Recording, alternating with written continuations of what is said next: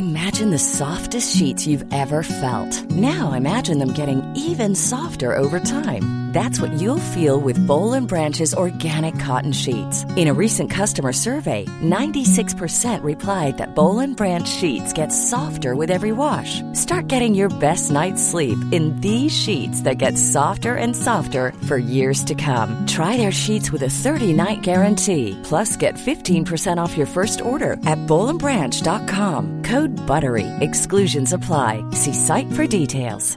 Ready to pop the question? The jewelers at BlueNile.com have got sparkle down to a science with beautiful lab-grown diamonds worthy of your most brilliant moments. Their lab-grown diamonds are independently graded and guaranteed identical to natural diamonds, and they're ready to ship to your door. Go to BlueNile.com and use promo code LISTEN to get $50 off your purchase of $500 or more. That's code LISTEN at BlueNile.com for $50 off. BlueNile.com, code LISTEN.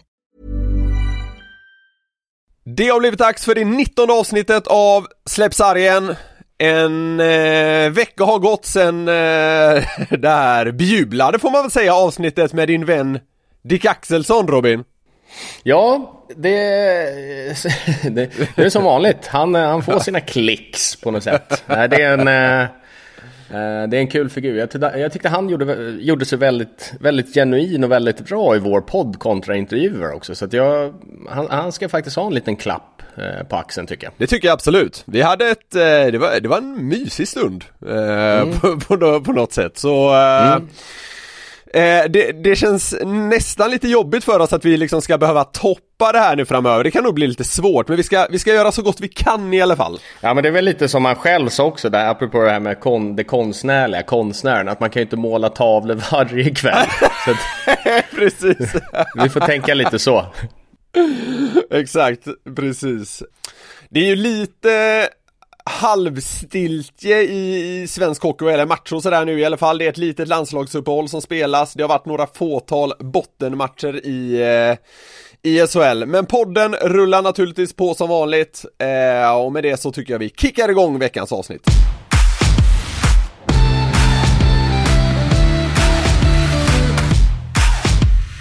Jag vet inte om du såg det, Figge, men under förra torsdagen var det väl i Skellefteås hemmamatch där mot Djurgården, så kunde man se att Skellefteås Oskar Nilsson satt på bänken med en rejäl lösnus inne när han var i båset. Ja, det känns ju lite old school. Kul att se det igen på något sätt. Ja, men så inåt helvete.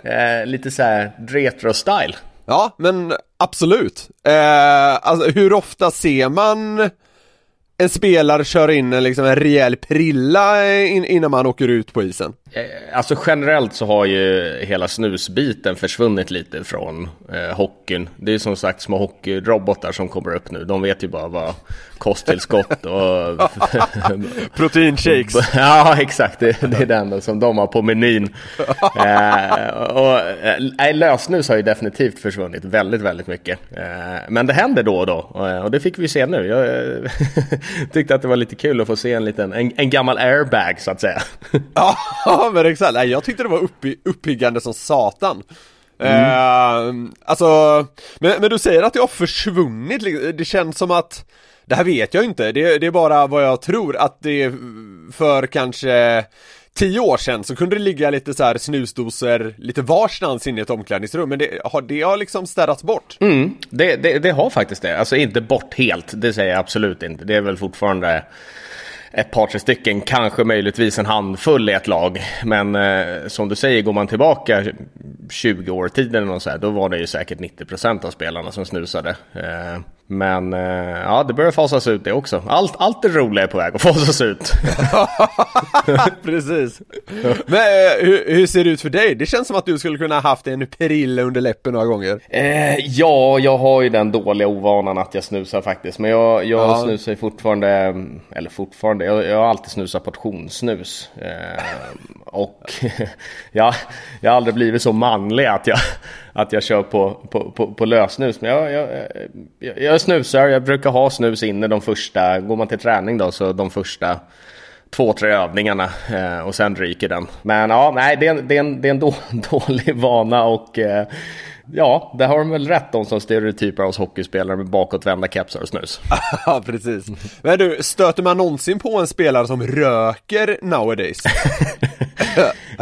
Nej, men det skulle ju vara så jävla kul. Alltså, tänk om Pekka Lindmark skulle göra comeback. Ha en i laget som röker på muggen.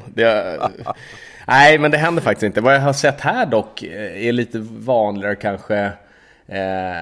Alltså folk runt sporten, som både jobbar kostym och nere vid sporten, att det finns personer som röker och sådär. Det är lite intressant att de kan gå ut i paus och röka eller komma in och lukta lite cigg och sådär. Det är lite speciellt tycker jag, för det ser man inte hemma. Det är inte så att man ser Fredrik Sjöström eller någon annan GM som står ute och röker i paus. Nej, det hade faktiskt varit urstarkt. Ja. Gå tillbaka ännu mer i tiden. Står ut och liksom röker pipa i paus. Ja, sitter till och med och packar den under matchens gång i andra perioden liksom.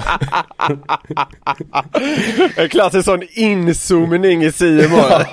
Mot slutet av andra perioden sitter och packar sin pipa. Här ser vi med Thomas Johansson, han packar sin pipa. Lite coolt ändå. Ja, det hade fan varit makalöst. Det är kanske en ohälsosam uppmaning från oss då. Att det hade pickat upp som fan. Ja. Någon som ju faktiskt har ganska imponerande prillor inne emellanåt är ju Leksands tränare Björn Hellkvist. Vem vet, det kanske var så att han missade att ta med sig sin dosa till match i helgen. Han var ju inte så måttligt irriterad. Såg du det här? Ja, jag såg att han var fly förbaskad. Jag försökte se Joels tackling också, men där hängde väl inte C-more-bilderna med. Inte så mycket på dem jag såg, så jag tyckte att det var ganska svårt att bedöma den. Det jag kunde se på själva tacklingen var ju att jag förstår Joels tanke att han tror att det kommer en dropp-pass och så väljer han att gå fysiskt då. Men den kom ju aldrig, så då ser det ju lite knäppt ut. Där mellan Leksand och Frölunda var ju faktiskt en otroligt bra match som tyvärr hamnade nästan lite i skymundan av den här händelsen som i alla fall jag tycker blev för stor. Det blev ju en 2 för interference. Ja, jag ansåg den helt korrekt på Joel Lundqvist. Domarna ansåg att 2 minuter också var det korrekta. Men det fick ju det som sagt att rinna över lite för Björn Hellkvist.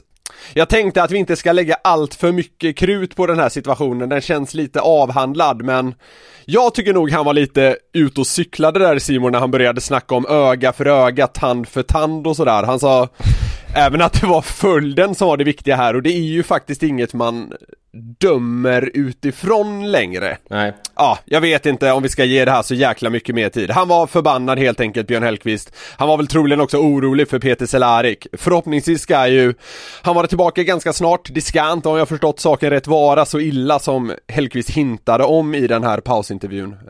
Något om vecka för vecka läste jag, men ja, det blev 2 minuter interference. Domaren var nöjd med det efteråt och Hellkvist höll inte med. Men ja, nej, men då så. Då kan vi hoppas att Cehlarik är uppe på fossingarna snart igen då. Precis. Det var en förbannat bra match som sagt. Leksand vann, och det kanske gjorde Hellkvist i alla fall efterhand lite gladare då. På måndag här den 15 februari så stänger ju transferfönstret. Hur följer man sånt som spelare? Ganska mycket ändå. Betydligt mer skulle jag såklart säga i de gångerna som jag har varit i Nordamerika och spelat, då när det verkligen är, alltså kollar man bara på NHL, då är det en stor happening liksom.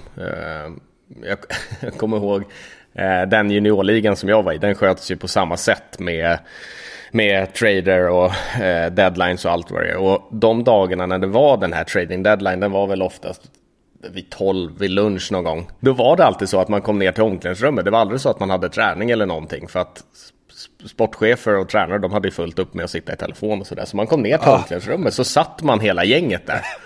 Och det var en ganska så här lugn stämning ändå. Men också var det så här att tränaren kom in i omklädningsrummet och så kunde han bara peka på någon, bara, du, kan du komma in till oss? Och då var det så här, man fnissade lite och nästan sådär. Och väl då när spelaren kom ut, det var så här, det var absolut inget konstigt.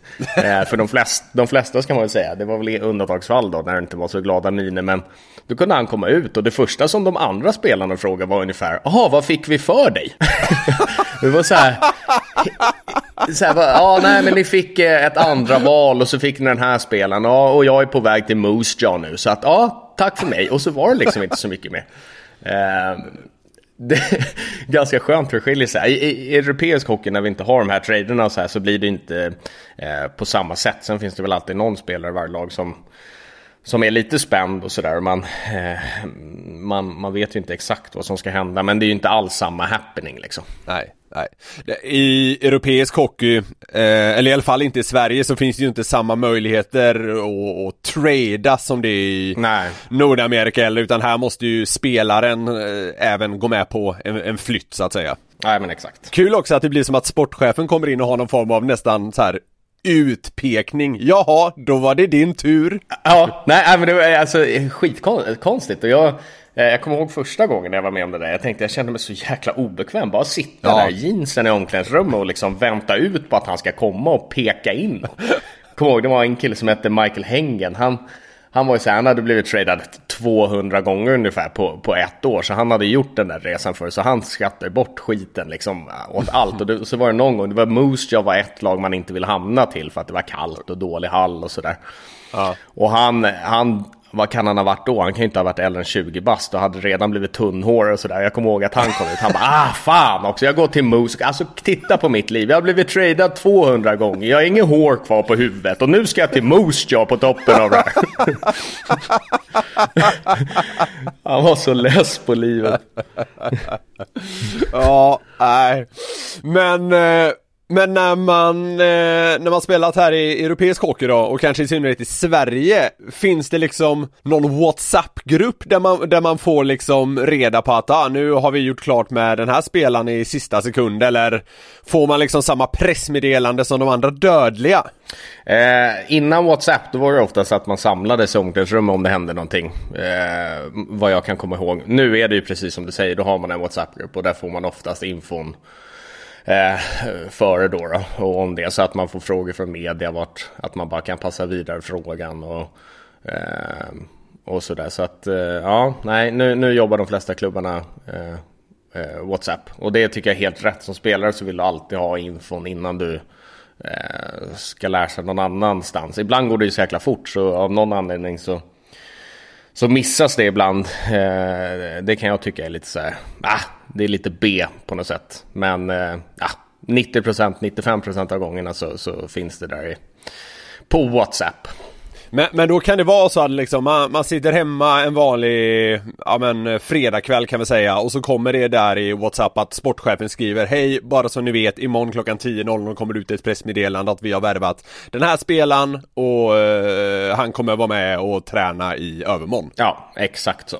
Ja, okej. Faktiskt ganska ordagrant också. Ja, men jag aspirerar på ett sportchefsjobb här framöver, så det känns skönt. Ja, visst va. Du, hur bra koll har man på om något är på väg in? Ganska bra koll tycker jag. Det känns som att majoriteten av fallen kallar jag det då.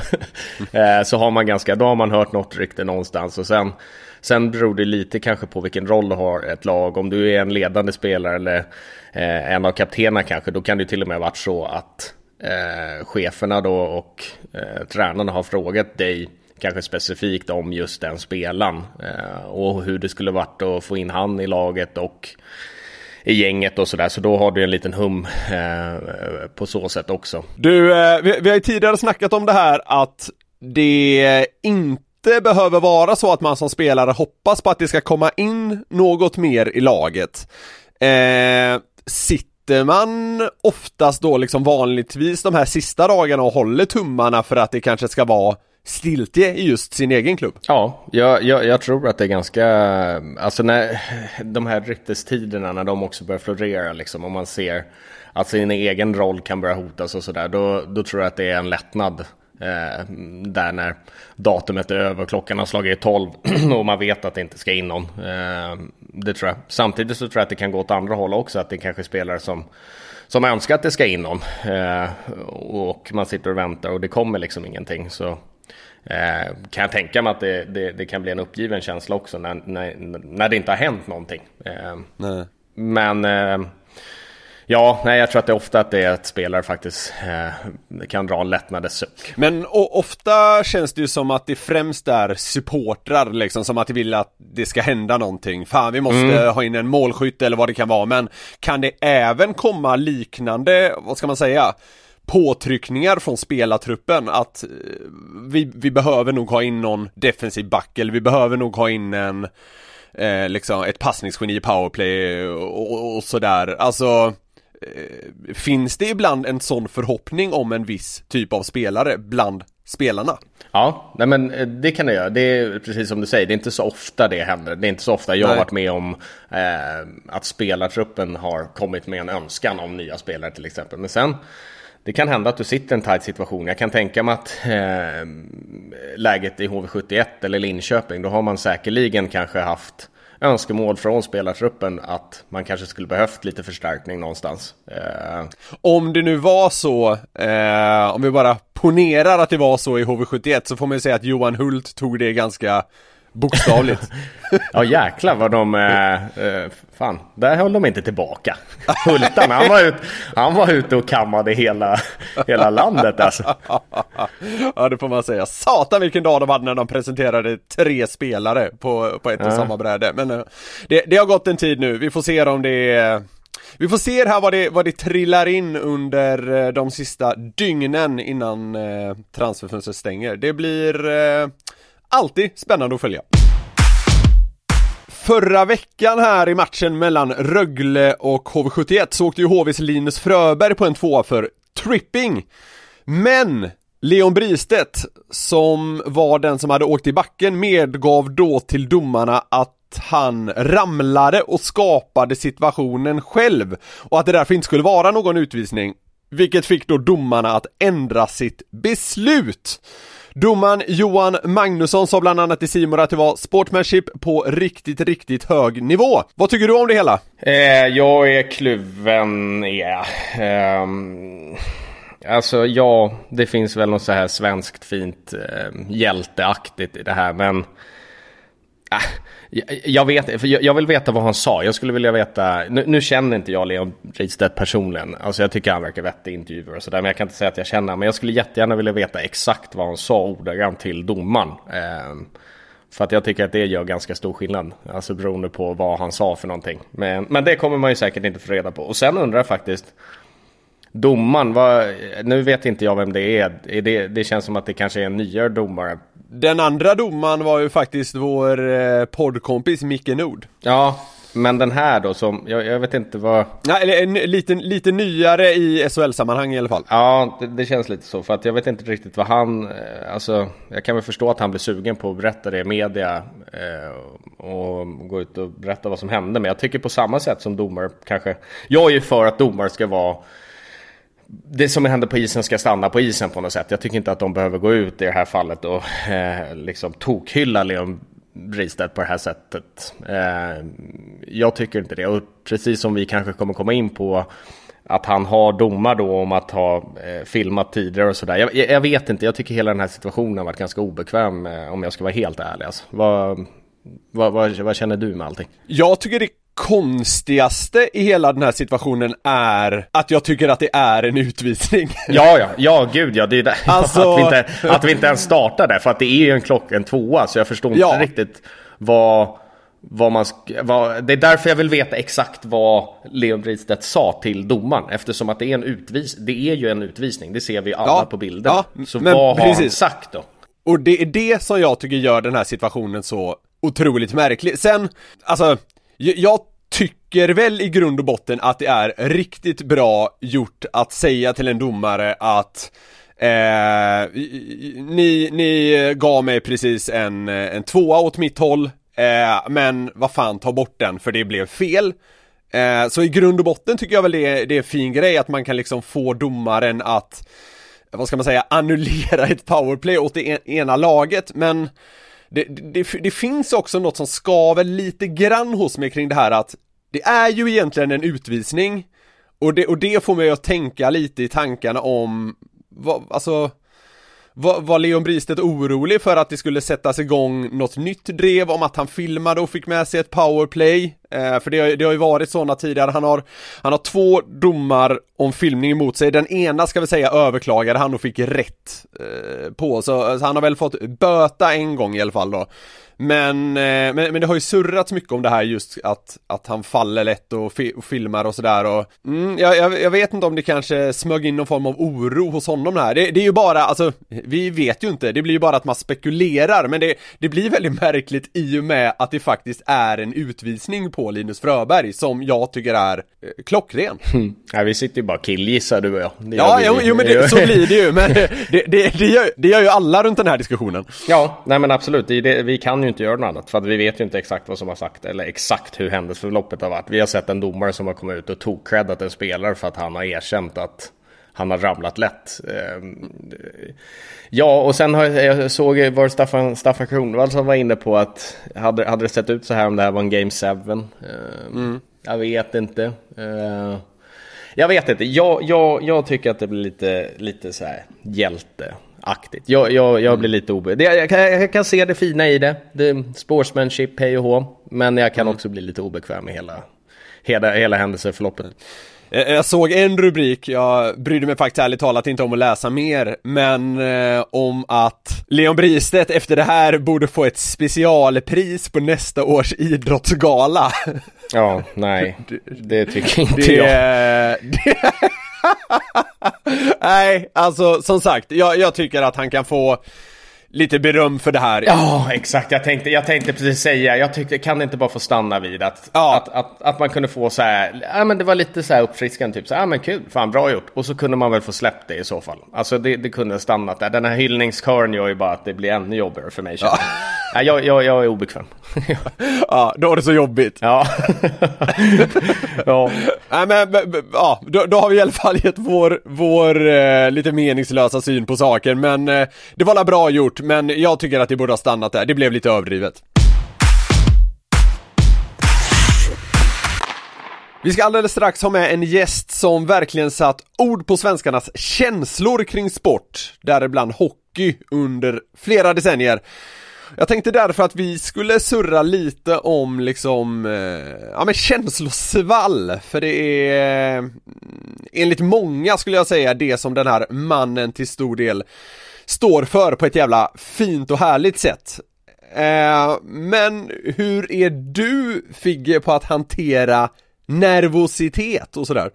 Ja, jag var snuskigt dålig när jag var lite yngre, det var jag. Jag tyckte att oftast var det ganska jobbigt att spela viktiga matcher. Jag kommer ihåg till exempel, by the way, jag har ju fått lära mig på Twitter av en följare till oss att jag säger till exempelvis. Det är ju fel. Det är till exempel eller exempelvis. Så att jag måste kamma till med det. Men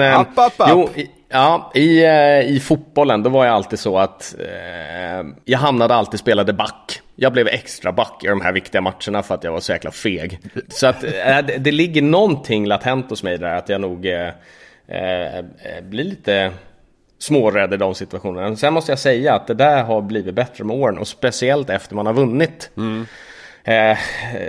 Den gången jag lyckades vinna 2016 med Frölunda, så hela det slutspelet var egentligen bara en jäkla stor ångest för mig. Det var långt och det var jobbigt, och någonstans så kände jag ganska mycket då att man hade någonting att förlora, för vi hade så jäkla bra lag och det var liksom som upplagt på något sätt. Ja. Och då kommer jag ihåg, jag såg någon intervju med Emil Kåber då efter någon vinst de hade med Färjestad. Han sa att det här med slutspel, att folk säger att det är så himla kul och sådär. Nej, det är inte det, sa han. Det är ren och skär ångest. Jag kände verkligen igen med det, och det var ganska skönt att höra, för det är ingenting man pratar om så mycket utåt. Nej.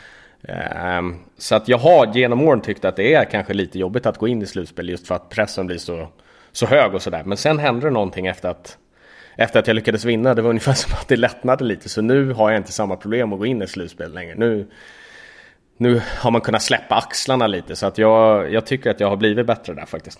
Det pratas ju ofta just i slutspelsammanhang, om vi ska ta det som ett exempel då, att vissa spelare blir liksom bäst när det gäller, och att det finns vissa spelare som där det är tvärtom, att man kanske är sämre i slutspel. Skulle du säga att det där var ett problem för dig tidigare, att du hade liksom svårt att spela ut, eller vad man ska säga, när det verkligen gällde, just för att man blev hämmad av nervositeten? Ja, nej, men lite åt det hållet. Jag summerade lite efter något slutspel i Frölunda där, kommer jag ihåg, och försökte liksom peka ut vad det kunde ha varit som gjorde att dels hade en del skador, massa lite fan, det låter som att jag sitter och skiljer ifrån mig så mycket här nu, men jag fick gå in lite halvskadade i slutspelen ofta, men sen jag tror att det kan vara många spelare med mig som känner kanske likadant, att det blir sån switch när man går från serien in i slutspel, att det blir, man tar bort jaget helt, alltså till 1000%, och endast fokuserar på laget, och det blir att man blir av en annan typ av spelare nästan. Man kanske går ifrån sin roll, om man till exempel har varit kanske en mönsterbrytare, någon som liksom kan göra det oväntade och sådär, så har man nästan tagit bort det från sig själv och fokuserar istället på att täcka skott och kämpa och få ut puckar, och på så sätt så skadar man laget på det sättet. Att det här Per Mårts använder ju jaget för laget. Det är ganska fyndigt liksom, att man måste fortfarande kunna sköta sin del för att göra laget bättre. Och jag har haft många gånger att det har varit ungefär som att jag har gått in, jag har spelat den här serien då, och så sen när slutspel, då blir det ett break för mig, och då har det blivit att jag nästan blir som en annan spelare, i vilket fall i tanken och huvudet, och jag tror att jag har tagit med mig det också. Och då har jag inte tillfört så mycket, utan det som har hänt är att jag har gjort de här sakerna som, alltså endast de här sakerna som tyder på att man vill vinna som ett lag. Alltså, förstår du lite vad jag menar? Eller? Ja. Att man har tappat bort sig själv lite som spelare. Att man lägger alldeles för mycket fokus på att det är så stor sak att det är slutspel. Jag kände lite förra året när vi hann i vilket fall spela en kvartsfinal. Då fick jag prata lite med mig själv just om det. Att lägga bort det tanken och kanske bli ännu mer liksom foka på sin egen del och sin egen roll och vad man kan göra för att laget blir bättre. Och det var faktiskt en helt annan känsla att gå in i slutspelet då. Men det låter ju på dig i alla fall som att få vinna en gång liksom, vad ska man säga, löste upp de här kanske, nervositetsknutarna lite grann, och att det blev lättare att spela ut efter det. Ja, nej, men det är nog precis vad det gjorde. Att det var som en liten sten som föll, att man kunde bevisa på något sätt för sig själv att man var en vinnare liksom, att jag kan vinna. Och sen, det blir ju lite fel, det slår ju lite bakut på något sätt, att man vill så mycket för laget, men man glömmer sig själv och på så sätt kanske stjälper laget rent av.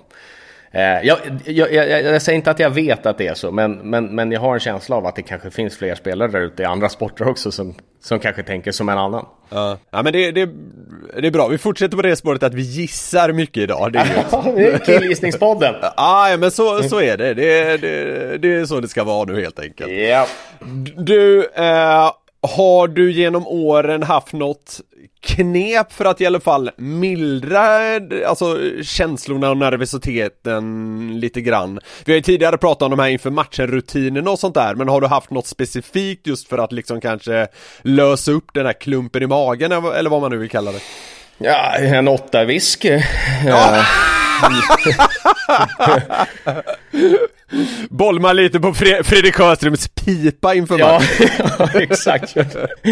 Kör pipa och whisky upp på sportchefen innan va? Nej, jag har nog inte haft någonting. Just det här med rutinerna och det har väl varit det närmsta trygghet man kan komma. Men jag förstår. Sen tror jag också att det där är också en sån rutinsak, att det kommer med åldern, att det slätas av lite. Jag kan inte idag så är jag inte nervös längre, skulle jag inte säga. Alltså, man blir anspänd på ett annat sätt. När man var yngre så var man ju verkligen nervös. Alltså det här klump i magen och ångest och sådär. Nu blir det mer en spänning, skulle jag säga. Jag vet att jag någon gång såg en bild från när du spelade HV71, så var det inför någon match, så stod du i någon lite udda position ungefär sådär 1 minut innan ni skulle åka ut på isen, typ på ett knä någonting. Vet du vad jag menar då? För när man såg den bilden så det andades lite liksom nervvrak. Nej, det där var någonting som jag höll på med under ett par års tid faktiskt. Det var lite mer, det gör jag idag också, fast jag sätter mig inte i samma position. Men lite det här med att sluta sig själv. Jag kom på ganska tidigt ändå att jag var tvungen att vara ganska fokuserad inför match för att kunna prestera liksom. Alltså för att kunna sluta tankarna lite. Så det var någonting jag började med när jag var i Linköping under Roger Melin faktiskt, att just det här kunna stänga ut allting och kanske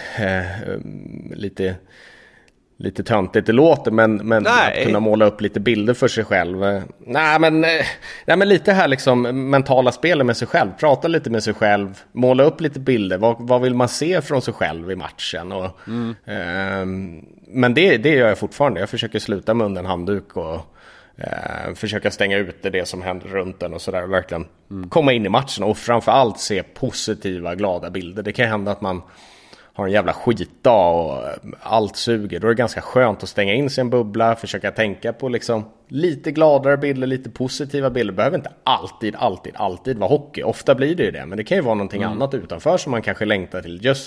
Just för att få upp en lusta liksom, för att kunna lura sig själv lite. Det låter lite schizofreniaktigt, jag vet, men det jobbar, så håller jag på än idag faktiskt. Sitter under den här handduken och längtar efter den där megabläcken samma lördagskväll.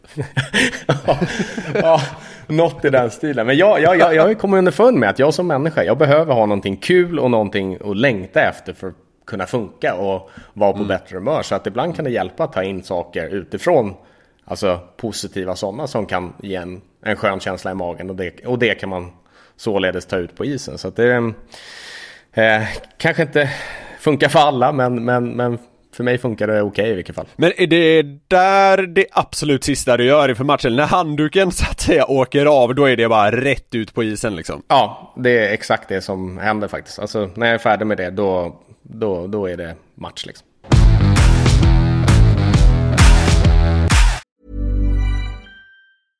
Imagine the softest sheets you've ever felt. Now imagine them getting even softer over time. That's what you'll feel with Boll & Branch's organic cotton sheets. In a recent customer survey, 96% replied that Boll & Branch sheets get softer with every wash. Start getting your best night's sleep in these sheets that get softer and softer for years to come. Try their sheets with a 30-night guarantee. Plus, get 15% off your first order at bollandbranch.com. Code BUTTERY. Exclusions apply. See site for details.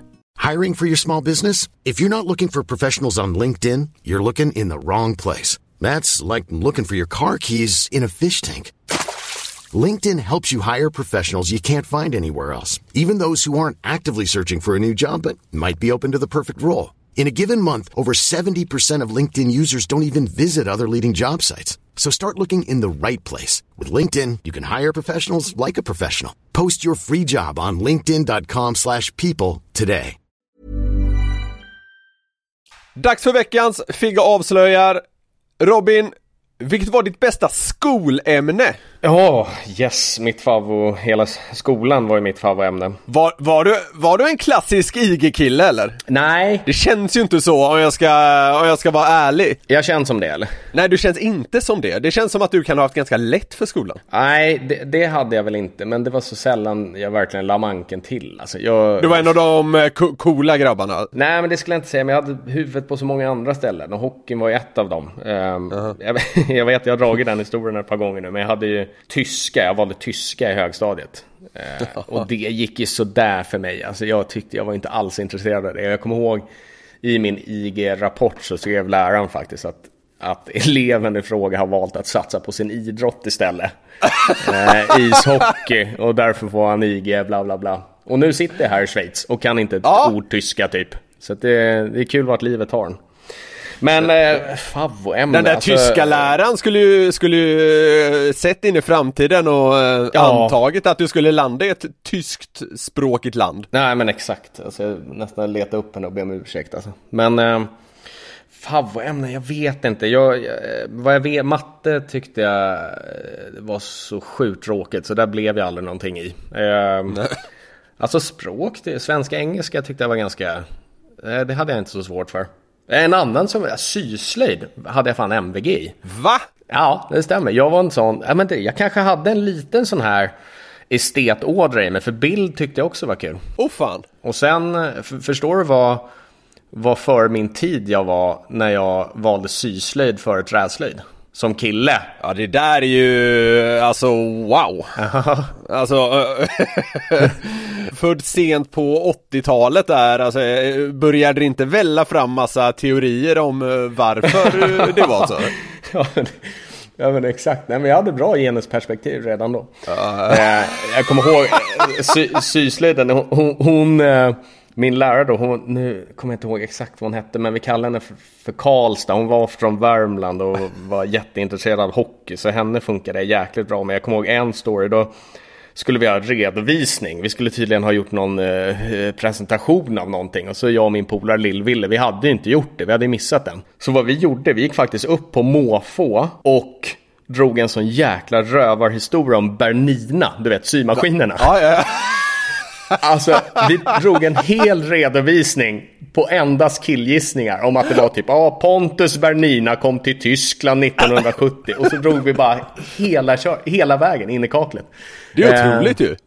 Ja, det avslutades med applåder. Det var liksom ingen som noterade det. Köpte Karlstad det här upplägget då? Karlstad köpte det. Som sagt, vi släppte syslöjden och så pratade vi Färjestad bara direkt efter. Sen var det lugnt.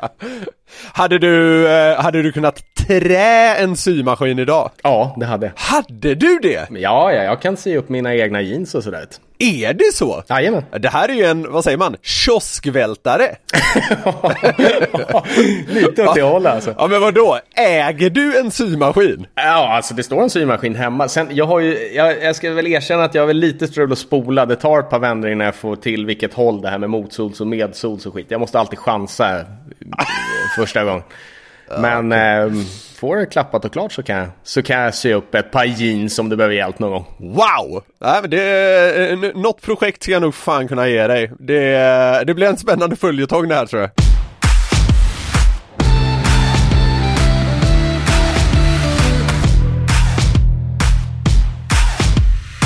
Han har i flera decennier varit en omåttligt folkkära röst som vid stora sporthändelser guidat svenskarna genom hopp och förtvivlan, drama och eufori. Efter Tre Kronors legendariska vändning mot Finland i hockey-VM 2003 lovade han att lägga av. Men vi är gränslöst tacksamma över att den här 53-årige Solna-sonen fortfarande förhöjer tv-sändningar vecka ut och vecka in. Kommentatorernas kommentator, vinnare av bland annat Stora journalistpriset. En sann idrottshjälte i kostym. Varmt välkommen till podden, Lars Granqvist. Vilken presentation. Stort tack till att börja med vilken presentation. Och alltså, vad rätt du har när du pratar om hopp och förtvivlan.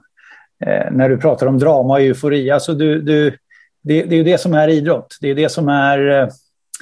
det som är upplevelsen här och nu, mitt i smeten. Och grejen är att oavsett nivå, vi kan prata med VM eller OS-final, men du kan ha samma känslor när det gäller om att klara sig kvar i division 6 i fotboll eller division 2 i hockey eller vad det är, va? Eller om det är ungdomsidrott. Så att det är häftigt. Det är väl det som är tjusningen med det vi håller på med egentligen. Utan tvekan. Den här hockeysäsongen då är ju inlindad i en pandemi. Hur har det varit för dig till att börja med? Två delar tycker jag. Det ena är tack och lov att idrotten finns, att matcherna kommer, att ligorna får spela och att vi kan hantera liksom balansen i den pandemiska tillvaron på olika sätt i olika länder. Tittar du på NHL så har de olika sätt ett sätt att hantera det där. Tittar du på AHL har de ett annat sätt att hantera det. När det gäller Sverige och SHL och Hockeyallsvenskan så har det ju hittills gått att lira i alla fall, även om det är en utmaning med att få ihop spelschemat. Så den ena delen är tack och lov att idrotten finns. Den andra delen är fruktansvärt märkligt utan någon som helst publik.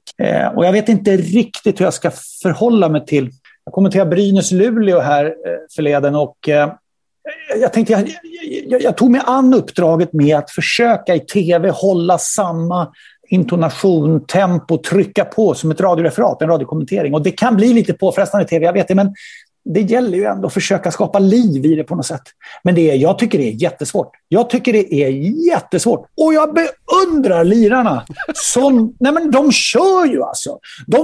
Utan att det är någon som skriker. Jo, killarna på bänken skriker, och det är kanske någon till där. Om de har öppet någon restaurang, för det gäller ju andra regler som alla känner till. Och då hör man någon som hojtar. Men alltså jag tycker det är bra gjort.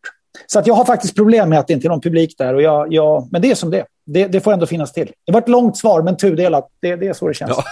Lasse, när man pluggat journalistik på universitetet som exempelvis jag har gjort, och man samtidigt är sportintresserad, så skulle jag säga att du är liksom legendarernas legendar på något sätt, och en idrottsstjärna i kostym, som jag sa här tidigare, och du är prisad gång efter gång. Vad är det, tror du, som har gjort dig till en sådan toppspelare, för att använda idrottstermer, inom ditt yrke? Det var snällt sagt, men alltså legendarernas legendar, alltså för mig har det varit så oerhört naturligt att finnas sida vid sida med evenemanget, sida vid sida med matchen, med idrotten. De gångerna jag står och pratar med sportjournalister i etermedia som vill kommentera och sådär, så är det på Lasses lista 10 punkter till framgång. Ja, så är en av punkterna att det är tittaren i centrum, om vi snackar tv. Det är lyssnaren i centrum i radio såklart. Men det är inte du.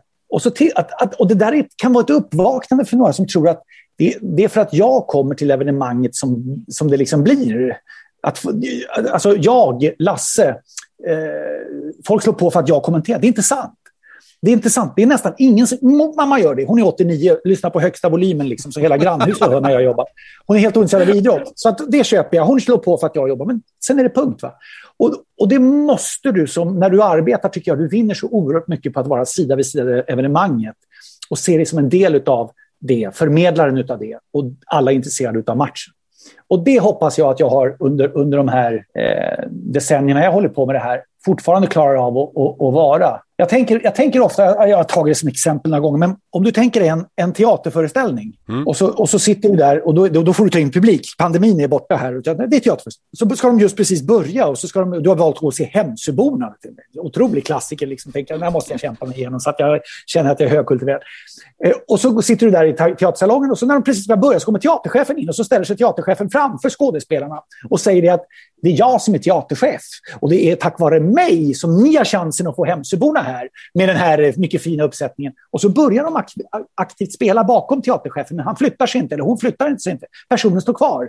Och då känner du så här, men varför står du där? Och liksom vederbörande väg, jag ska ha strålkastarljus på mig, för det är med anledning av mig som ni får. Och man känner så här, men flytta på dig. Kan du inte bara flytta på det så vi får se föreställningen? Och det är precis samma, förstår du vad jag är ute efter? Det är där, du ska aldrig ställa dig framför de här utrikeskorrespondenterna som står liksom, det är uppror, det är protester på något torg det är i Istanbul, det är bråk och det var ju på väg att bli, och då står det liksom, och då står en utrikeskorrespondent där och säger, bakom mig här på Taksimtorget är det kravaller, är det uppror, och man känner hur man liksom sträcker på sig i fåtöljen och tänker, det är bakom den där personen, vill jag titta, det vill jag se, och så till sist känner man, men flytta på det då. Finns det liksom, ta dramatiken i Kapitolium. Jag satt och kollade som en jävla dåre minut och minut. När alltså det är tusentals människor som ger sig i kast med att gå in i kongressen. Gå in i, säger några, storma säger andra, inhemsk terrorism säger tredje, maskerad säger bla bla bla bla. Men ändå, den kameran som bara ger det var ju maximalt. Man blir galen om det kom in någon och sa liksom, jag är journalist, jag känner mig hotad där, men det är skit jag vill ha liksom, är du med på vad jag menar? Och där är folk när de tittar och följer en match. Och det behöver inte vara en final, jag är där igen. Det kan vara en... Men, och den respekten för dig som tittar och som följer, den må man så otroligt bra ha, tycker jag. För de som inte jobbar inom tv eller radio eller har så bra koll på det, hur ser en matchdag ut för dig när du ska kommentera? I början, om du inleder en hockeysäsong när de första lagen, när du ska kommentera för första gången, så till exempel om du har en torsdagsmatch så får du förbereda ena laget på tisdagen, andra laget på onsdagen och sen så är allt klart för att du ska göra matcher på torsdagen. Liksom. Förbereda, vad är det? Ja, du måste ha koll på massvis med fakta, grundstatistiken för alla spelare. Och då är det liksom födelsedata och längd och vikt och vilka klubbar de har varit i, vilka ligor de har varit i. Alltså det är de som har varit i både NHL och AHL och KHL. I Österrike eller i Schweiz, såklart. Grützi mit einem Antal. I Tyskland, i Finland, bla bla bla. Vad de har gjort för statistik och åstadkommit, vilka titlar de har vunnit, individuella priser, fjolårets statistik och vilket år var bäst för spelaren, vilka landskamper är det, vilka VM-år, och sen har jag då ett färgsystem. Jag printar det här på papper, det måste jag göra. Jag är ju, om du säger legendernas legend eller vad du använder för härligt uttryck, så är jag ju ändå på väg att känna mig gammal. Liksom. Det är hemskt. Men i alla fall, så jag sitter och printar och så sitter jag med överstrykningspennor liksom, i 6 olika färger som har olika delar. Liksom. Så det är ganska många timmar som går åt. Men det där kan ju någon säga så här, det är nörderi. Ja, och det är väl härligt att vara nörd. På det sättet är det underbart. Studiejobb är en annan sak. Då är det liksom de övergripande delarna. Som programledare är det viktigaste att få de som sitter i studion att känna sig hemma, känna sig bekväma. Alltid känna att nu vill, jag jobbar ju med C More, så att nu vill Johan Thornberg säga lite mera. Nu den här frågan vet jag att Wikegård brinner för, eller om det är Sanny Lindström eller Staffan, vem den är liksom. Att känna att de här personerna kommer att få vara breda, kommer att få ha mycket utrymme, det att de känner sig bekväma i det, att ta det utrymmet också. Så att det är olika beroende på vilket jobb det är helt enkelt. Många idrottare har ju speciella rutiner före match, och för 2 veckor sedan hade vi med Tommy Söderström här som berättade att han bland annat alltid käkade en GB sandwich innan han skulle vakta buren. Har du några sådana här måsten innan sändning? Förutom överstrykningspennorna då? Ja, jag tänkte ju säga det, de är viktiga. Vi har ju såna här att vi måste vara på plats i så god tid och sådana där delar liksom som hör jobbet till, och då är det liksom ingen stress på det sättet. Däremot är jag rätt noga med att ha ätit. Alltså du ska aldrig kunna sitta och göra en match och bli hungrig. Jag hade Färjestad HV här för några år sedan som gick den där kvartsfinalserien. Den blev otroligt dramatisk. Och det var ju en förlängning som aldrig tog slut. De spelade ju, det känns som de spelade flera dagar. Och det var ju då de gjorde mål och ena laget åkte av. Och sen tittade de och ringde och hade sig och så sa de, nej, ta bort målet. Och vaktisen fick rusa in och säga, nej, ut igen, kom ut. Fast på värmländska, kom ut nu spelar vi igen, vi fortsätter. Eller så. Och det var ju liksom speciellt då. Och då hade jag ingenting att käka. Det var ju liksom, de stängde. Så att, då var man ju rätt hungrig när de äntligen avgjorde matchen. Det kom ju ett avgörande som var godkänt också till slut.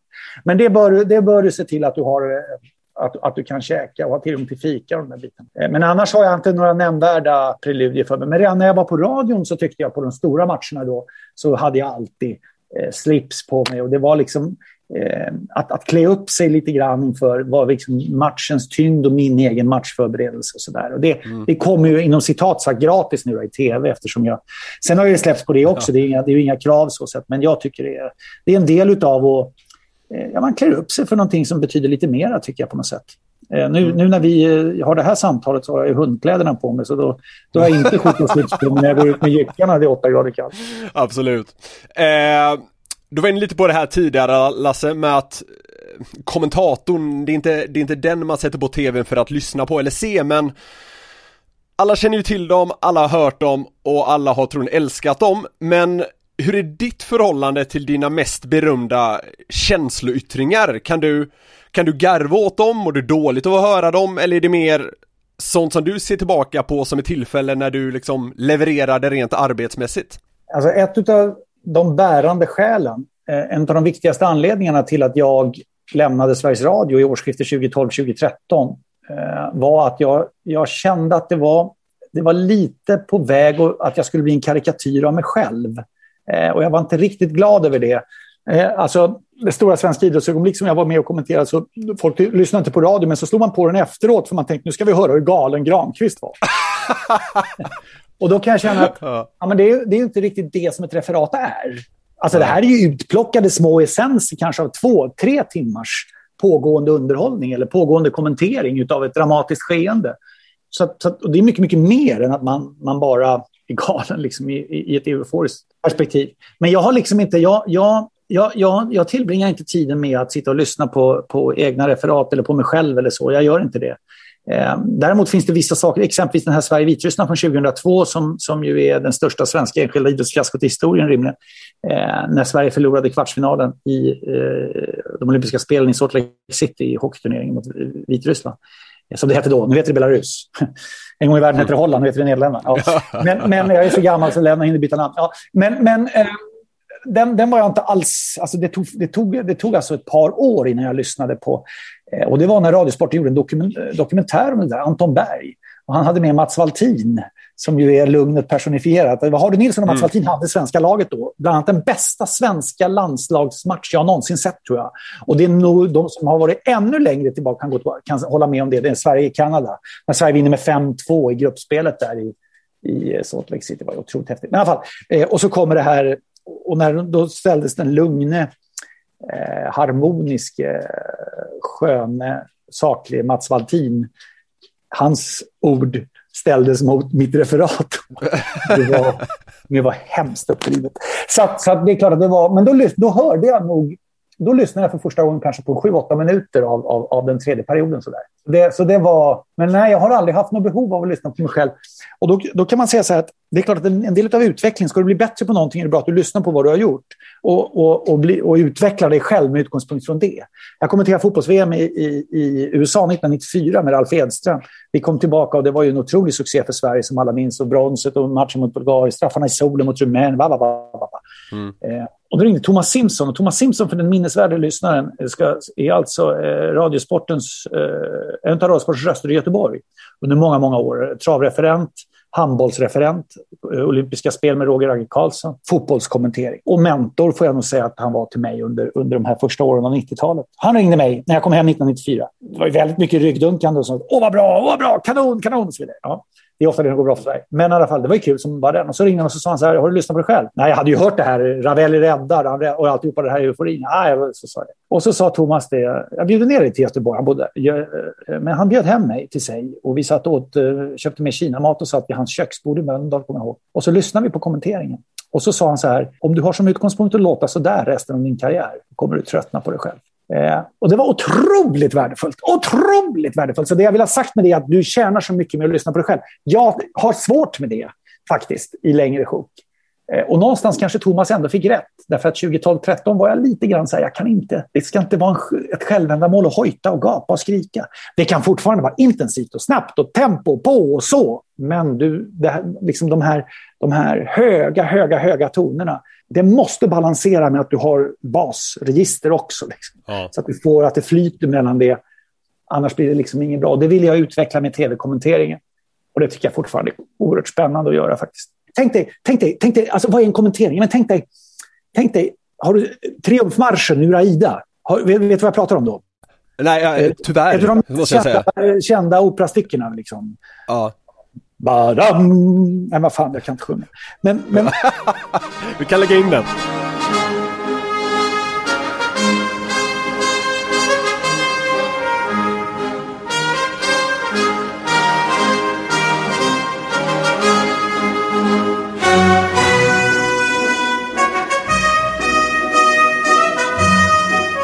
Alltså, Aida, triumfmarschen i Aida, det är ju de absoluta... Det är där du är som mest livfull i din kommentering. Du vet, när de har... Jag har förmånen att uppleva den här på Metropolitan i New York. Du vet, det är 200 pers på scen och det är 100 djur av olika slag. Det är levande elefanter och zebror och giraffer och de lever ju, det är inte klokt. Och de tar in dem från alla håll. De ska ut i krig här i Egypten och så vidare. Va?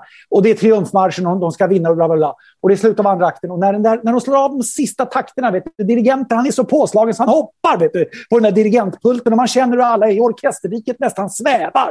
Och så slår han den sista takten och jublet liksom, alla bara reser sig och konfetti i regnet och så drar de ner ridån och så drar upp den igen och alla står alldeles frysta i samma positioner, inklusive djuren. Nu går det till, jag vet inte. Det är magi, va? Men då, där uppe när du är där, ska du kommentera häftigt bra, så måste du ha motsatsen till det. Du vet när de börjar nästa akten och du vet du får, det är så försiktigt och det är bara först violinisten som gnider så försiktigt så alla får lyfta sig framåt sittande och de börjar verkligen. Och dirigenten han rör bara liksom pekfinger mot tummen så här. Lite. Och det är så tyst. Det är den här spännvidden du måste ha. Det är det här som måste gå upp och ner. Och det kan du göra i en vanlig... Ta ett intensivt läge. Det är spel 5 mot 4, 5 mot 3 och de räddar och de kastar så de studsar. Och det är ribban ner och är den inne och nej och ut och bam. Och så sarg ut. Då måste du gå ner, va? Och så måste du säga... Och de rensar undan pucken. Och så tyst. Och har du någon med dig så ta tag i armen på Wikegården. Nu är det tyst. Och så liksom så att det blir lugnt ett tag så säger de och här kommer hemmalaget igen. Eller vad det är. Så behöver du liksom leva med kommenteringen. Ja, jag förstår. Ja, men bra beskrivet måste jag säga. Jag tror inte folk tänker riktigt på det på det sättet, men det... Jag jobbar ju med, jag är ju nörd här. Det är klart, jag har ju ingen... Du nämnde OS-kvarten där i Salt Lake City, Lasse. Efter den blev du anmäld till radionämnden för din rejäla sågning av det svenska laget i Sveriges Radio. Hur gick dina tankar då? Kände du fortfarande att du hade gjort rätt? Eller resonerade du i stil med att du kanske gick för långt? Hur funderade du kring det? Vitryssland vinner alltså över Sverige med 4-3. Och det som inte kunde hända, det har hänt. Det är fullständigt ofattbart att detta svenska ishockeylandslag totalt har havererat och svarat för det största svenska totalfiaskot vi upplevt i svensk idrottshistoria sedan 1936. Det är en skam för svensk ishockey. Jag blev anmäld för att uttrycka mig nedlåtande mot svenska medborgare i tjänst utomlands. Ja. Nej, men det jag sa var att det var det största enskilda idrottsfiaskot sedan Japan 36. Och Japan 36 var alltså en fotbollsmatch om olympiska spelen mellan Sverige och Japan, som Sverige förlorade med 3-2. Det gjorde Sven Jerring för övrigt, och det är ett mycket känt referat. Japaner. Ja, just det. Japaner som hoppar, japaner som kastar sig. De är inte stora, de är små, men de är viga. Så kunde liksom Jerring uttrycka sig på den tiden. Men det var det ena jag sa. Det andra jag sa var att svensk ishockey skämmer ut sig på den internationella scenen. Och det kanske man i och för sig kan säga inte var helt fel. Och det tredje var att avdelningen, att jag nyss sitter och säger att du ska inte vara egocentrerad. Men det var liksom att jag skäms som svensk idrottskommentator och refererar den här skiten som jag uttryckte mig. Och det var inget bra sagt. Men alltså jag blev ju friad för övrigt. Men nej, jag står för det referatet. Liksom jag tycker inte man heller kan hålla på och ångra sig till höger och vänster. Utan det som är sagt liksom. Lagt kort ligger. Det som har varit har farit. Men alltså däremot tycker jag så här, lyssnar jag på kommenteringen så är det, den är himla ettrig, envis. Så här, ligger liksom på ett relativt högt tonläge. Och det tycker jag tycker själv när jag lyssnar på det till slut då, nej, det var liksom inget bra. Jag förstår folk som tyckte att nu har det gått för långt liksom. Jag fattar det. Det var nog också många som tyckte det var jäkligt uppfriskande, alltså att du satte ord på det man satt hemma i tv-soffan och tänkte. Nej, men alltså det var verkligen tudelat, även det här som mycket annat är i livet. Men efter matchen var slut så ringde jag hem till mina föräldrar. Mest för att jag ville prata med min far. Han är död numera, men för att höra vad han tyckte om matchen och hans analys och sånt där. Han var oerhört idrottsintresserad. Men då svarade min mamma och hon sa det att vad håller du på med för någonting? Hur kan du sitta och bete dig på det där viset i Sveriges Radio? Du sitter själv ut och svära och ha dig. Det är ju inte klokt. Det är ju inte klokt. Vad ska jag säga till grannarna? Här kan vi inte ha det. Sådär. Och mitt i den, får man väl ändå säga, relativa utskällningen, så ryckte pappa till sig luren och så sa han det att lyssna inte på henne. Det där var bra, grabben. Du sa som det var. Ja. Så att det var de två delarna som referatet levde med också. Det som hände efteråt som gjorde att det blev anmält och sådär var att dagen efter så för det blev ju väldiga rubriker i svensk media om det här. Det var ju liksom där kvällstidningarna körde ju liksom med att de förrådde sitt land. Ja, exakt. Och liksom passfoto med vad de tjänade varje år, och det var liksom väldigt hårt. Det var ju faktiskt inte det jag hade sagt, och jag hade inte hängt ut enskilda spelare heller. Så att referatet förtjänar faktiskt inte den att granskas med de glasögonen på. Alltså grejen är så här, idrotten är så här. Det kanske inte hade gått på samma sätt idag, det har gått snart 20 år. Det hade kanske inte gått på samma... Jag hade inte gjort referatet på samma sätt idag, det är jag fullständigt övertygad om. Jag hade låtit annorlunda. Men ibland går det åt pipan, och får man svära så kan man säga att ibland går det åt helvete. Drama innehåller ju både eufori men också det tråkiga att man har förlorat. Det måste man kunna hantera. Det som säkert många ser som kärnfrågan när det kommer till kommentering. Hur partisk får man vara som kommentator? Typ när Sverige spelar. Alltså i inhemsk idrott, är nationell idrott, så ska du ju vara helt opartisk. Alltså din trovärdighet bygger på kombinationen av din förmåga att kombinera integritet och opartiskhet. Integritet och opartiskhet är lika med trovärdighet. Och därför är den avgörande. Däremot tror jag så här att, alltså i mitt fall så jobbar jag ju i Sverige för en svensk publik. Och då blir det ju konstigt om jag inte delar glädjen med den svenska publiken. Men då kan jag säga så här att om du jämför 2 tunga svenska förluster då, dels det här största svenska enskilda idrottsfiaskot någonsin, Sverige-Vitryssland 2-3, men så jämför du det med midsommardagen, Sverige-Tyskland i VM i fotboll i Sochi, när Sverige var på väg att få ett 1-1 resultat, ett kanonresultat mot Tyskland i VM. Nu gick det bra för Sverige då, det gick till kvartsfinal. Men det gör alltså Toni Kroos på matchens i princip sista spark, 2-1 i Tyskland. Men liksom nu går det inte att jämföra Sverige-Tyskland i fotboll, den ska ju Tyskland vinna, med Sverige-Vitryssland i hockey, som Vitryssland absolut inte ska vinna. På den tiden hette det Vitryssland, nu heter det Belarus, jag vet. Men liksom ändå, händelser i slutet på matchen, så är det klart att det har ju hänt någonting med min kommentering på 16 år däremellan. Det vill säga, jag går inte lika långt ner i källaren, det går inte lika ner i tårarna rinner och de här grejerna. Liksom. Eller irritation, ilska och så här. Och det tror jag kommentering var bra utav. Och det gäller ju då på landslagsnivå att du ska ju såklart... Alltså, jag tror att erfarenheten säger att du behöver inte gå 3 våningar ner i källaren. Det räcker att du går ner 1 våning i källaren och gå upp ganska snabbt igen. Konstatera att matchen går vidare, det händer andra saker liksom så. Däremot om det går bra för Sverige, du gör mål och de vinner och så vidare, då kan du klättra upp på vindsvåningen. Liksom. Däremot tycker inte jag att man ska säga vi om Sverige. Det går bra för oss nu, vi leder, vi och så vidare. Utan det är Sverige. Svensk ledningsmål. Sverige behöver nu. Det ser bra ut för Sverige. Och så vidare. För att och där i, sen är det ju ingen som kanske direkt tänker på det. Det bästa kommentatorsparet vi har i samtiden är Robert Pälskog och Claes Hellgren i handboll. Och Robban säger alltid vi om Sverige. Det spelar ingen roll vad jag säger. Han gör det ändå. 66 pass och fortfarande en diamant i den svenska kommenteringskåren. Alltså nu är ju inte jag den som ska uttala mig. I det här fallet är ju absolut du, men jag måste säga att Pälskog och Hellgren här under handbolls-VM nyligen, det var en fröjd att lyssna på. Ja, men de är samtidens bästa, som har betecknat också, därför att de har vuxit ihop. Därför att de kompletterar varandra precis hela tiden. Känner varandra utan och innan, tycker jättemycket om att umgås med varandra, tar intryck av varandra. Hellgrens kompetenslåda är ju omfattande. Liksom. Ja. Men det är också så att det kräver en erfarenhet. Du behöver rutin och erfarenhet och mod också. Det sticker ut faktiskt. Och jag frågar dig vem som är Sveriges bästa idrottskommentator. Är det Robert Pälskog du svarar då? I par med Claes Hellgren är det nog det. Jag tror att de är samtidens bästa som duo betecknat. Mm. Men sen är det finns ju så... Jag tycker generellt sett att det finns en hög nivå på kommentarer. Jag vet att folk älskar att ha synpunkter på att nu är kommentatorerna dåliga, det är inget bra och så vidare. Men alltså vi ser ju... Alltså du kan höra, jag såg häromdagen Chris Härenstam kommentera curling. Lag Edin mot lag Hasselborg i curling alltså. Alltså killar mot tjejer. Alltså strålande. Och vinteridrott. Jakob Hård. Han har ju vunnit Stora journalistpriset. Alltså vad säger du om skidbevakningen? Det är en fröjd att lyssna till det också. Jakob Hård är ju på något sätt en del av svenska folkhemmet på något vis. Man hör Jakob Hårds stämma så känner man nu finns det ett lugn när det kommer till fil. Ja. Min favorit, alltså jag älskar ju en söndagkväll 23.00 och så sitter man och väntar in bara för jag vill ha första perioden i någon ultima match i NHL som egentligen inte gäller så mycket, men 2 rätt risiga gäng. Men då kommer Niklas Holmgren in liksom. Och det bara river tag i mig, jag fullständigt älskar det.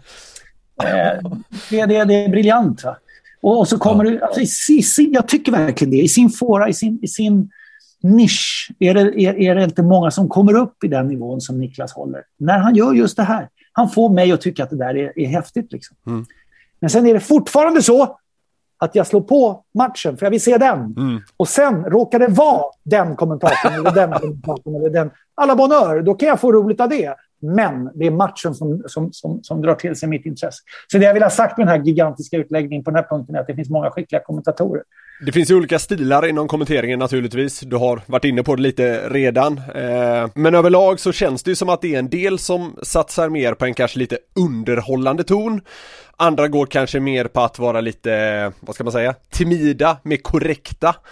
Hur tänker du kring den balansgången och vad liksom uppdraget i grunden är? jag tycker man kan säga att det finns en skillnad mellan radio och tv på det sättet att i radio så refererar du ju ett pågående skeende. Ja. Medan du i tv ska komplettera ett pågående skeende. Därför att alla ser ju vad som händer i tv. Och nu kan alla som lyssnar på det här omedelbart säga, men Lasse, jag hörde dig då och då var det inte så. Nej, därför att det är nästan omöjligt. För ska du bara komplettera ett skeende så krävs det nog en form av briljans och intellekt som jag saknar.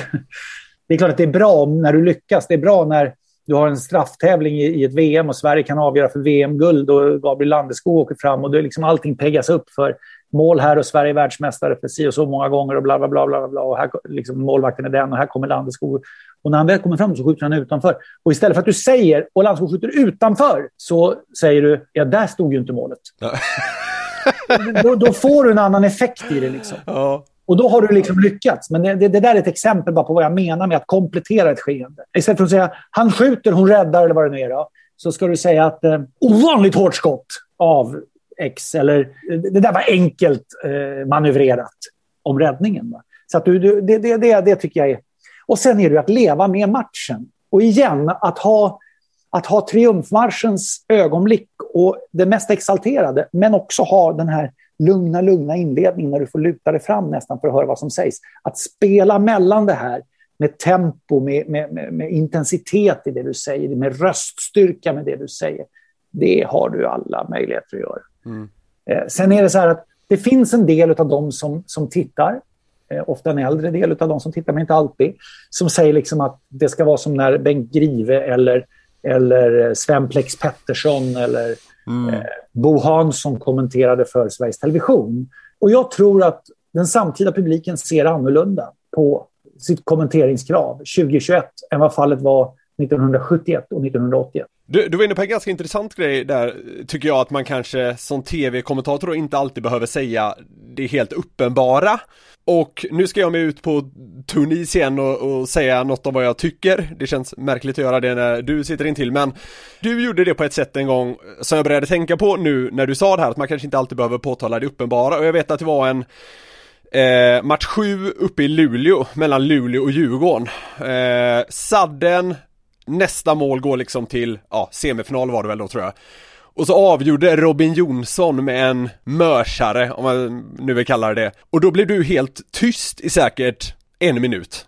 Och det tyckte jag var så jäkla briljant, för alla såg ju vad som hände. Alltså, den heter Coop Norrbotten Arena nu, jag kommer inte ihåg vad den heter då. Exploderade liksom, det var total eufori i hela arenan. Men kommenteringen i princip stannade av. Styrman håller kvar, Hjalmarsson vinner pucken. Abbott petar loss, Robin Jonsson!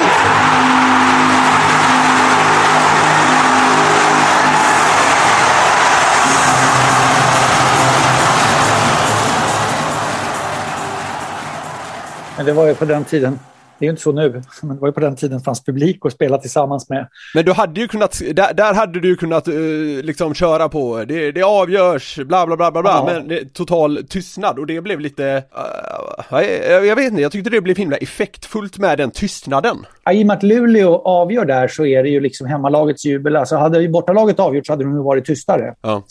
Och då hade det nog krävt en annan form av kommentering, kan jag tänka mig. Men bilderna är så starka i de här ögonblicken att glädje och sorg möts där på något sätt i det idrottsliga forumet där. Det var ju en enorm matchserie där för övrigt. Ja. Och jag vill minnas att Djurgården hämtade upp 0-3 till 3-3 matcher eller något sånt där. Ja, stämmer. Ja, men visst. Och hade ju ledningen i slutet här och så kom väl ett sent kvitteringsmål för Luleå, om jag minns rätt nu. Jag plockar ur minnet. Och Robin Jonsson som han gjorde ju aldrig mål. Nej. Det var ju helt galet att han av alla människor gjorde mål. Han gjorde väl typ 2 mål den säsongen. Typ. Ja. Och gör det här målet då.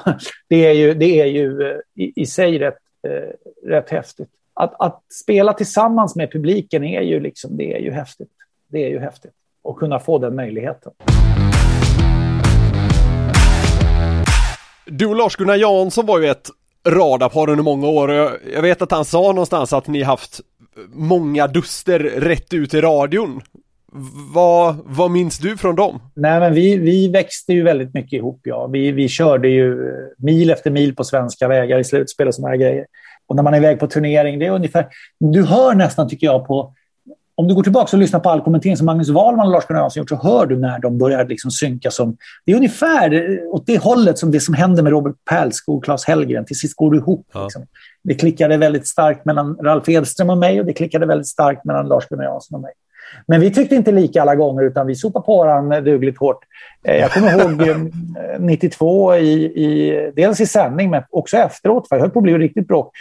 92 i Albertville, OS, i Maribel hette orten där Sverige spelade. Vi bodde upp på ytterligare på någon bergstopp där. Så Maribel var man tvungen att åka ner för berget, sådana serpentinvägar.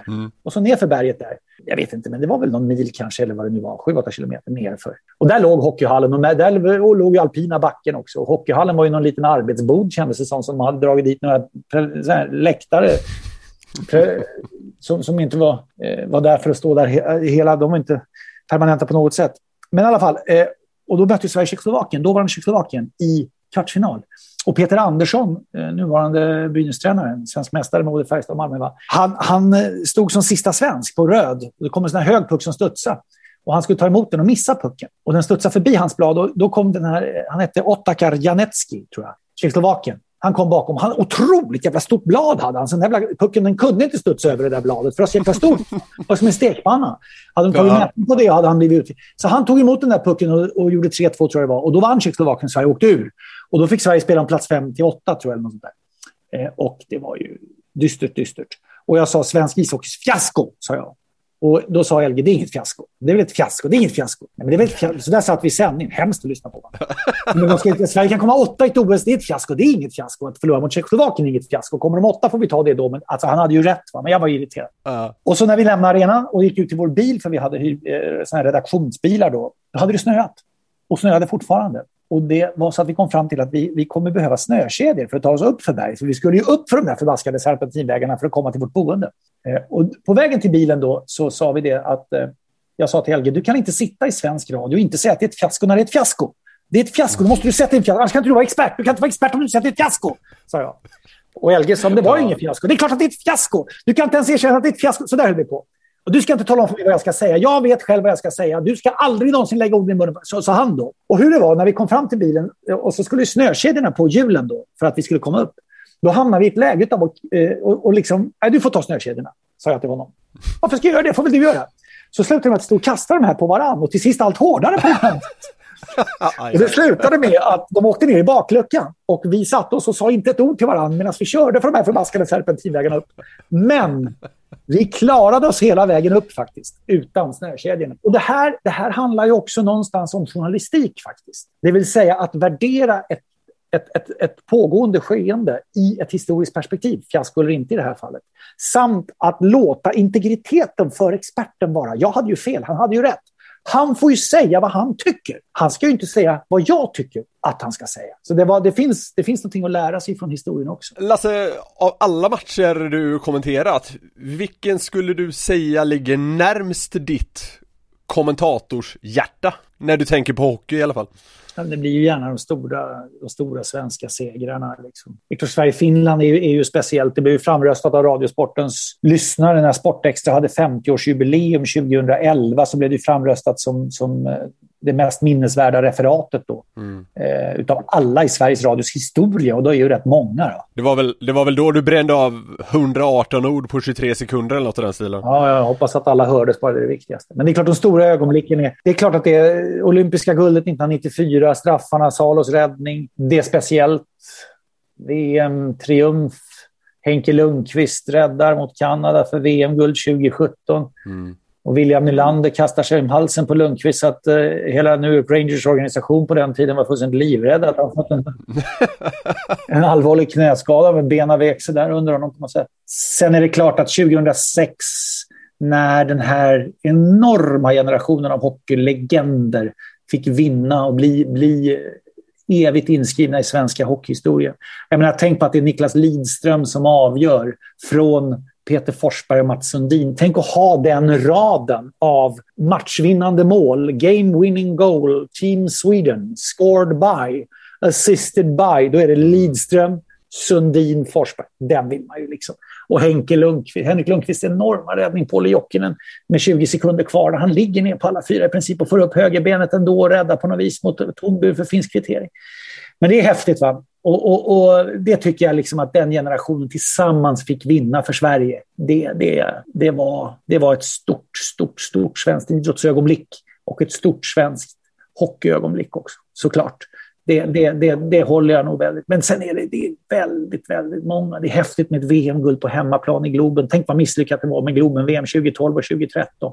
När det var för lite folk och inga gick och det var kallt och det var biljettpriset och allt vad det var. Men slutspelet kom det mycket folk och finalen var det ju fullt. Va? Och då vinner ändå Sverige ett VM-guld på hemmaplan. Det ska man ju ändå skriva i historieböckerna, tycker jag. Jag gör ju den här podden ihop med Robin Figren som tyvärr inte kunde vara med i det här samtalet, men han undrar om du kan berätta lite kort om den mytomspunna svarta statistikboken. Pärmen. Det är nog ett mer passande uttryck på det. Ja, den har jag här. Vi ska se här om jag... Här är pärmen. Nu heter den SHL, så den är inte... Och den här går tillbaka till 2000 bara. Men jag har alltså från 80-talet också i andra pärmen. Notera den, finns alltid med. Jag ser det. För våra lyssnare kan jag berätta att jag och Lasse sitter nu och ser varann genom ett videosamtal. Och nu blir jag värsta att den här pärmen på riktigt existerar då. Det är stort. Och här har du 3 färgpennor. En blå, en röd och en grön. Blått står för seger. Okay. Rött står för förlust. Grön står för att matchen var oavgjord vid full tid. Och sen blir det ju så, om du vinner, då skriver du datum och motståndarlag i grönt. Och så skriver du resultatet i OT, overtime, eller OP on penalties efteråt. Om de vann i blått och förlorar i rött. Nu ska vi ta ett bra gäng här, vilket är bra här nu då. Är det Växjö som leder, va? Precis. Bara visa hur överskådligt enkel den här statistiken är. För den är inte mer invecklad än så här. Men om du ser, om jag håller upp den där, ser du den? Jajamän. Det är handskrivet och prydligt. Ja, och då ser du ju att längst ner i vänsterspalten så var det match den 26/12 för Växjö. Då förlorar de. Den är helt rödmarkerad, va? Sen tittar du i högerspalten, då är det alla matcherna som är efter det. Där är det ju inte ett enda helrött. Det är väldigt blått. Utan det är bara blåa för vinst och det är grönt oavgjort vid full tid. Där har de förlorat någon, tror jag, men de har inte en enda nollpoängare. Nej. För helrött är ju 0 poäng. Så positivt kan det vara. Nu ska vi ta ett dåligt gäng här också då. 1, 2, 3, 4, 5, 6, 7 raka förluster. Sen hade de 2 segrar och sen 1, 2, 3, 4, 5 ytterligare förluster. Så det blir alltså 7 plus 5, det är 12 på de 14 senaste har de bara 2 segrar. Sen kan man ju såklart slå upp det på dator och det är ju rätt otidsenligt att sitta i en pärm. Men jag tycker det är lite kul. Och framförallt kan man ju gå tillbaka. När förlorar det här laget 7 matcher i följd senast? Då kan jag väldigt lätt slå, för jag ser ju direkt. Eftersom jag har färgseendet är med mig så ser jag ju det där. Det är värre för min revisor, han är färgblind. Alltså jag gjorde kontor om han en gång i världen. Då sa han det är jättekul att se dina pärmar, men jag förstår inte vad det surrar om olika färger är färgblind. Ja, det gick inte. Han kunde inte sno det där på ett lämpligt sätt. Nej, men så det där är ju med då, såklart. Men sen är det ju så här i dagens läge att det finns så enormt mycket statistik. Det är ju en stor förändring mot hur det var när Lasse Kink lät mig ärva hans pärmar från hela SHL-historien, eller som elitseriens på den tiden. Men då förde vi ju statistik också över straffskyttar. Och, jag har i slutspel för jag alltid över avstängningar, och domarna har jag koll på. Vilka domare som har dömt vilka lag när. Gör du det här bara i jobbsyfte, eller finns det något lite nördigt intresse där också? Jag slutade med det vid Allsvenskan. Så att jag tror att det har nog blivit så att det är mer att det är jobbrelaterat så. Men jag kan nog inte svara på det riktigt förrän jag inte är verksam i branschen längre. Då ska vi se om jag kommer att sitta och fylla i pärmarna även då, det vet jag inte. En till fråga från Figren. Det sägs att du redan i unga år, typ under skolgymnastiken, kommenterade när dina kompisar spelade match. Ja, det var i och för sig inte på gymnastiken, därför att då var det mera så här: sitt ner i grupperna! Gul grupp, röd grupp, sitt ner, tyst! På led! Så då vågar jag inte kommentera. Men däremot så var det så att på den tiden, och då backar vi till 70-talet, då spolade kommunen alla sådana här 7-mannaplaner som det spelas fotboll på sommaren. Det spolar man på vintern. Som jag minns det då var det oftare kallare vinter, ungefär som vi har nu. Det vill säga, då kan du verkligen spola en is. Jag vet att norröver så gör de det med glädje. Men då kom de med den där tankbilen och spola och anlade då på 7-manna. Och det är faktiskt även skottade, annars gjorde vi det själva. Då bytte man om hemma och gick med skridskoskydden på. Bunk, bunk, bunk, bunk. Så det är sådana träskydd med spänne som upp och kör. Men jag var ju så otroligt dålig på att åka skridskor. det var liksom inget kul att vara med. Och det var ingen som ville ha mig med heller, för de tyckte jag var för usel. Jag kunde bara stanna åt ett håll, och då var det någon som åkte där, så jag kunde inte vända åt det hållet. Då undrade jag bara rakt ut i snövallen. Men till slut så fastnade jag i snövallen. Jag ställde mig där och började kommentera. Det stämmer. Och referera skedet och dömde också samtidigt. Så det var min lott i mitt unga liv. Så han har rätt. Påståendet är sant. Var det, alltså om man ser din idrottsliga karriär så att säga, var det innebandy som gällde då? Eller för du var ju väldigt delaktig i innebandy för ett tag. Så var bland annat med och startade en klubb i Solna som senare blev AIK och sådär. Ja, det var det. Vi spelade innebandy rätt mycket, några stycken av oss. Och i gymnasiet så var det så att först när det var redskapsgymnastik så var vi 4 stycken som vägrade göra redskapsgymnastik. För det här står på led och springa med full fart och slå knät sen när man ska försöka på en språngbräda ta sig förbi en plint. Och så glömmer man att sära på benen tillräckligt mycket. Då slår man knät i. Det tyckte vi var, eller göra egna ringprogram eller slå kullerbytta på de här otroligt äckliga mattorna. Som ju aldrig någonsin rengjordes, utan liksom som bara snurrades ihop och sen så rullades. Nej, fy fan. Luktar svett. Så man, nej men gud vad hemskt. Och i en liten sal, nej det vägrar vi. Och då fick vi sänkt betyg och det var ett himla liv. Vi blev utskällda inför hela skolan. Och men vi var 4 stycken som vägrade första året. Andra året var vi 8 stycken som sa vi skiter i redskapsgymnastiken. Och den pågick väl under 2 veckor tror jag. Eller, sånt där. Eller om det var 4 veckor alla lektioner. Och då var det på den tiden i Vasalundsskolan, Vasalundshallen. Det fanns en stor bollplan som vi hade varannan vecka. Och sen så var det då gymnastiksalarna. En östra och en västra gymnastiksalen. Och i ena var det då redskapsgymnastik. I den andra fick vi 8 och då började vi spela innebandy istället, 4 mot 4. Ekonomer mot samhällsvetare. Enorma matcher. Ja, visst. Och till sist blev det publik på de där. Vet du. Det var enorma uppgörelser. Och vi ekonomer, plugghästar, var rätt duktiga. Alltså, för vi hade lirat ihop i många år och hittat varandra i mörker och så vidare. Vet du. Mot de här som var... Det var ju bara de här duktiga fotbollskillarna. De var ju samhällsvetare allihopa. De orkade inte gå någon annan utbildning som vi sa till dem på den tiden. Men i alla fall, så 3:e året, då fick ju Hilla Tarning, vår gymnastiklärare, han fick ställa in redskapsgymnastiken. För då ville alla köra innebandy. Och då fick vi inget sänkt betyg.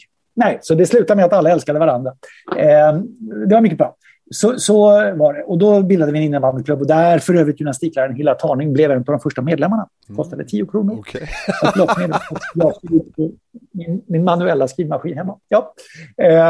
Så var det. Och då bildade vi en innebandyklubb och den hette ju då IBK Legenderna från början, men fick vi inte heta, blev IBK Solna då. Och den blev sedermera, för att göra historien väsentligt kortare, AIK. Och i AIKs namn då så byggde vi upp ett elitlag som gick från en lägre division motsvarande division 3 upp till högsta serien, och vi vann ju faktiskt SM-guld både 2006-2009 och samtliga 3 Europacup-titlar däremellan. Så var det. Lasse Granqvist, stort tack för att du tog dig tid för vår enkla podcast. Ja, vad trevligt. Alla podcaster som är enkla är bra podcaster tycker jag. Ja, det är väl så enkelt. Lycka till med resten av din säsong får jag säga. Ja, detsamma. Vad underbart att höra dig snacka lite hockey med oss. Eller kommentering ska sägas. Ja, gärna det. Och nästa gång vi snackas vid så kanske vi har publik på matcherna igen. Då kan man ju känna att det är liksom därför det finns till på något sätt med elitidrott. Så är det. Låt oss hoppas det. Stort tack Lasse. Tack tror jag. Ha det så fint. Detsamma. Hej. Det var alltså allt för veckans avsnitt av Släpp sargen. Det var mysigt att få in din favorit här, Lasse Granqvist, i podden, Robin. Det måste ändå kännas lite skönt för dig, även om du inte kunde medverka. Ja, nej, absolut. Alltså han fyller vilken dag som helst. Så att, nej, jag måste nästan sluta. Det blir nästan lite för bromansigt om jag ska fortsätta credda Lasse nu alltså. Ja, men det är fint. Man ska ha sina favoriter. Ni ska naturligtvis följa oss på sociala medier. Vi finns på Facebook, Instagram, Twitter. Nytt avsnitt av Släpp sargen kommer varje torsdag. Vill ni oss något är det bara att höra av sig. Och glöm för guds skull inte att säga till en polare att Släpp sargen är er givna favoritpodd i hockeyvärlden.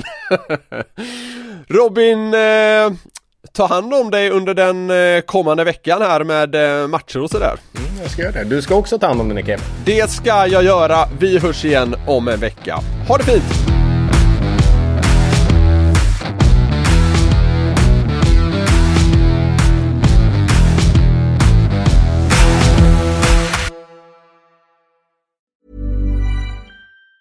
Planning for your next trip? Elevate your travel style with Quince. Quince has all the jet-setting essentials you'll want for your next getaway, like European linen, premium luggage options, buttery soft Italian leather bags, and so much more. And it's all priced at 50 to 80% less than similar brands. Plus, Quince only works with factories that use safe and ethical manufacturing practices. Pack your bags with high-quality essentials you'll be wearing for vacations to come with Quince. Go to quince.com/trip for free shipping and 365-day returns. Hi, I'm Daniel, founder of Pretty Litter. Cats and cat owners deserve better than any old-fashioned litter. That's why I teamed up with scientists and veterinarians to create Pretty Litter. Its innovative crystal formula has superior odor control and weighs up to 80% less than clay litter. Pretty Litter even monitors health by changing colors to help detect early signs of potential illness. It's the world's smartest kitty litter. Go to prettylitter.com and use code ACAST for 20% off your first order and a free cat toy. Terms and conditions apply. See site for details.